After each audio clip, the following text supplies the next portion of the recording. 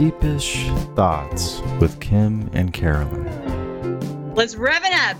Hi, Carolyn. It's so good to see you. I am coming to you live from my bed. Okay, well, hey, you know what? I'm coming to you live from my kitchen, and if you see any little, there's a little Osorio there. Oreo. There might be others like creeping around. So, yeah, exactly. And so if you see one in the wild, you'll be seeing them in the wild. The Osorios in the wild. So, Carolyn, you and I have talked about wanting to take a little bit of a break this week because we've been working so hard on all of these great episodes for Scene of the Crime. But we actually kind of have some big news that we haven't shared yet. And so we wanted to take a minute to share our news and also just to do a Deepish Thought, a Zoom video edition of Deepish Thought. So if you're listening to this on a podcast player, you can watch the video on our Facebook page at sceneofthecrimepodcast.com, on YouTube, or wherever else you might find video online. We're pretty much everywhere these days. But Carolyn, so let's kind of take a step back for just a second. Mm-hmm. We've been doing a lot of reflecting about our journey so far in the 3 short months that we've been together. And I think that we've been looking like, I think everybody is kind of doing a personal kind of reboot and a professional reboot because everything is just, everybody knows how it is. So we're all in the same boat, but we're 6 feet apart, you know, and trying to kind of figure this new reality.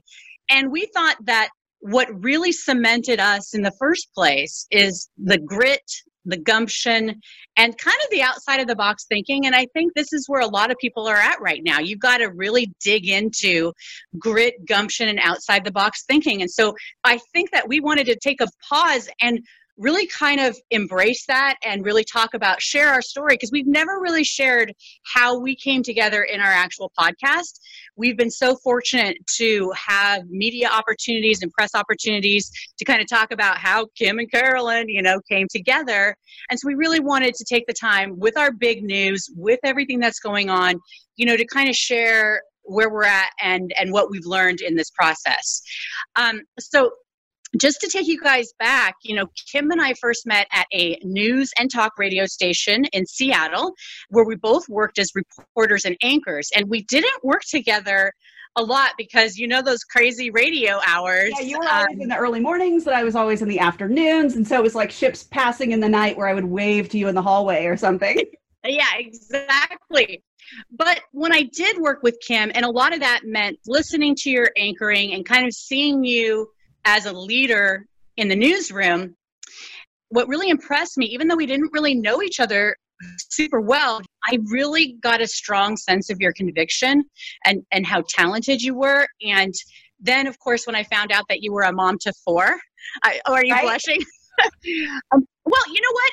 It's a big deal because you look for not necessarily mentors, but in radio, in the radio biz, you know, there's not a ton of women. It's a lot of men, right? Yeah, and forget about women. Women with many kids is kind of unheard of because radio and news in general is just very demanding. And so it's really hard to do if you have a lot of kids. Yeah. So we were basically the unicorns, like in the newsroom. You had 4, I have 5, and I really appreciated that. So when I was thinking about this idea of doing a true crime podcast, I just was like, you know, I really want to have a woman co-host. It just really kind of, I knew that women love true crime, but I just really had this sense that I really wanted to have a woman true co-host. And so Kim popped into my head, and maybe you can take it from there. You know, what was it like to get me to, you know, when I called you, you were probably like, what? Well, it was pretty funny because, you know, you and I, like you said, we knew each other, but we weren't super friendly because we just never saw each other. So when you gave me a call, I was a little bit surprised. I was like, oh, it's Carolyn. I wonder, you know, what's going on? And then you brought up the idea of doing this true crime podcast. And immediately I got excited because I've been thinking about a project similar to that for a while. And that just, you know, sealed the deal for me to be able to do something that sounded so interesting and do it with somebody who is so interesting and fun and creative, and you have such great contacts and like just the perfect person to jump into this project with. So we just like hit the ground running. And I think we spent about 2 months, maybe 3 months, doing kind of background work, starting to gather stories and interviews. coming up with our website, like all of the legwork that you have to do to really put together a good product. And you and I did it, like just us. Well, and one thing that's interesting that we've talked about this, that we really kind of look to women who can we, again, mentors for us to kind of look up to. And of course, the first duo that came to mind was Gayle King and Oprah. But I really think one of us is Gayle and which is Oprah? I'll take either. Either. Yeah. You know what? I'll take either. But I think that we really wanted to not only, for me to do true crime, I really wanted to bring the camaraderie and women supporting each other. Fortunately, that happened, because you never know if you're going to have good chemistry with someone. And I think that for people listening, if you're looking for a partner, if you're looking for someone to do something with, you want to have someone that doesn't think exactly the way that you do, because you and I, we are like opposites, I think, but then I think we have a lot of common ground too. The fun thing is that you and I see things differently, and sometimes we have different opinions on how to do things and put things together, but it just makes everything stronger. And I think you're really good at having a conversation, taking feedback, and then producing something that's even better than it was in the first place. And, hopefully I'm the same. So it's really nice to be with somebody who's not only supportive and talented, but also like can take feedback and knows that like we always have room to grow. Like there's always things we can work on and improve on.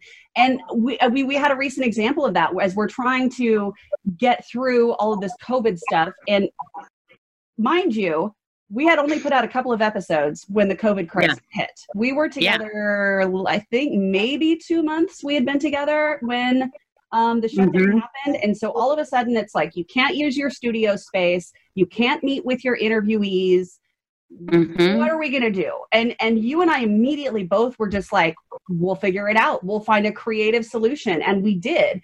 And we tried a number of different things to sort of, make the podcast happen and happen in good quality too. We didn't want to continue doing it, but put out an inferior product. So we've tried really hard to maintain the quality of the podcast while continuing to put out new episodes during the shutdown order.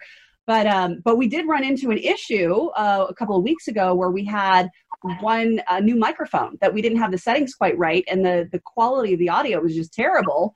And we tried to work with it and do our best because we really wanted to make our deadline and get our podcast out when we promised it. And so we put it out there, but the quality wasn't the best. And basically, just so you know, I sounded like a banshee from hell. It was not your fault. So, but the nice thing is we had a listener who actually messaged us and was like, hey, what is up with the quality on this podcast, on this episode? And it gave us an opportunity to realize, like, you know what's more important, quality or quantity? And right now, I think quality. I think people are looking for some really good stuff to entertain them while they're bored at home. Anyway, so we were able to go back and fix that episode and make the quality better as it should be. All of this to say that it has been a crazy, crazy train of a road that we have been on over the last 3 months. And so to get our big news that we're about to share was so validating, I think. Right, Carolyn? It was so validating. Look at you with your paper. You had it. Big news. Big news. You got to do this. Big news. We're taking some notes from our male counterparts that we've been so fortunate and privileged to work with. But we got some big news, people. And so all of this is to say, as Kim was so eloquently saying, is that we really had a lot to think about. We really had a lot to work on. I mean, sometimes I'm using my son's Ryan headphones. Dude, they look so good on you. You should wear those every time. So it's hard to be a professional when you're dealing with that because, our printer stopped working. So anyway, go ahead, share our news because we're just... We feel so grateful to have the listeners that we have. We've had so many people. So anyway, go ahead, Kim. Okay, so the big news is no news. No, wait, no, stop it. What? See, this is, again, one of those things where Carolyn and I kind of had to talk about it because I'm nervous to share big news before it's totally, completely cemented. But it's exciting nonetheless. And so our big news is we've been contacted by a television production company who reached out to us. I had no idea that this was even a possibility. I know, Carolyn, you kind of thought about it a while ago that it would be pretty cool to do TV. And I was just like, nah, we're audio folks. Like that's pie in the sky. But you know what? Yeah. You were right. So a television production company has reached out to us, and they are working on trying to turn our podcast into a television series. So we'll see where it goes. It's not like done in stone. We just have an exclusive contract with the production company to shop around. So we'll see. And what I love about this yin and yang between Kim and I, because this has been something that I've always been like, hey, look at what I'm doing. And there is a, you don't want to like show your hand, but on the other hand, it's such a validation. Like even if it doesn't happen, which, who knows in life, especially now, but it's such a great, for anybody who's struggling right now, who's feeling like, what am I going to do? Because we've gone through that. Yeah. And it's like, it's just so, just keep plugging along, just keep, following your dreams, because, they do come true. Even if it's a totally different dream than what you originally envisioned for yourself, you never know what can happen if you just grit, gumption, and out of the box thinking. So we wanted to share that with you guys. What is our next episode? Right. So our next episode is going to be a little bit different because we got an opportunity to talk with the negotiator in charge of a hostage standoff. And he talks about what that was like. But we also get to hear his interview that he does after the standoff is over, where he goes back to the jail and talks to the suspect because he wants to create a training video to teach other negotiators how to talk to people who have psychopathic tendencies or sociopathic. We'll have to go back and look that one up again. Anyway. Both. But it was really interesting because you get to see the progression of kind of what happens during a standoff, during that negotiation, what's going through the mind of the negotiator, how the whole thing wrapped up. And then you also get to hear kind of afterward from the suspect, like, what was he thinking during all of this? This was a guy who had kids and, had a life, and he basically threw it away. And so we get to go in and talk to him and find out why did he do that. So it should be really interesting. Well, and I think, again, the scene of the crime and this particular crime is going to be really interesting for us to dive into as to how it relates to this negotiation and how it was so fluid. So more on that. But hey, since we're talking about good news from, we'd love to hear stories from people, hey, if you have some good news in this coronavirus situation that you want to share with us, let's keep the good news flowing.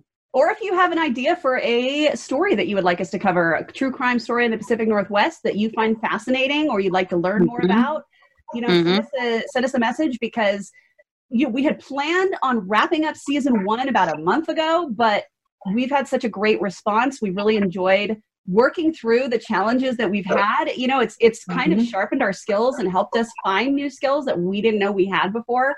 And so I don't know about you, Carolyn, but like I love the challenge of it. It's kind of fun to make it work when it seems like there's just no way, and yet we make it work. So I love it. What I love is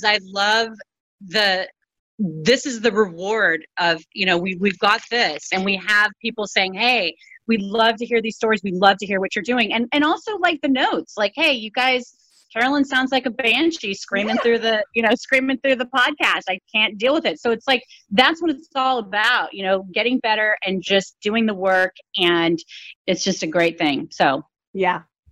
Of course, we have to say the obligatory, tell your friends, give us a 5-star review on iTunes, Spotify, or you can find us at www.sceneofthecrimepodcast.com. We ask so little. We ask nothing of you other than to love us. I mean, who doesn't want to be loved? But yes, if you could rate, review, share, all those things, that would be awesome. Awesome. Great. All right. I'm going to dive into bed. Good night. Okay. Yeah.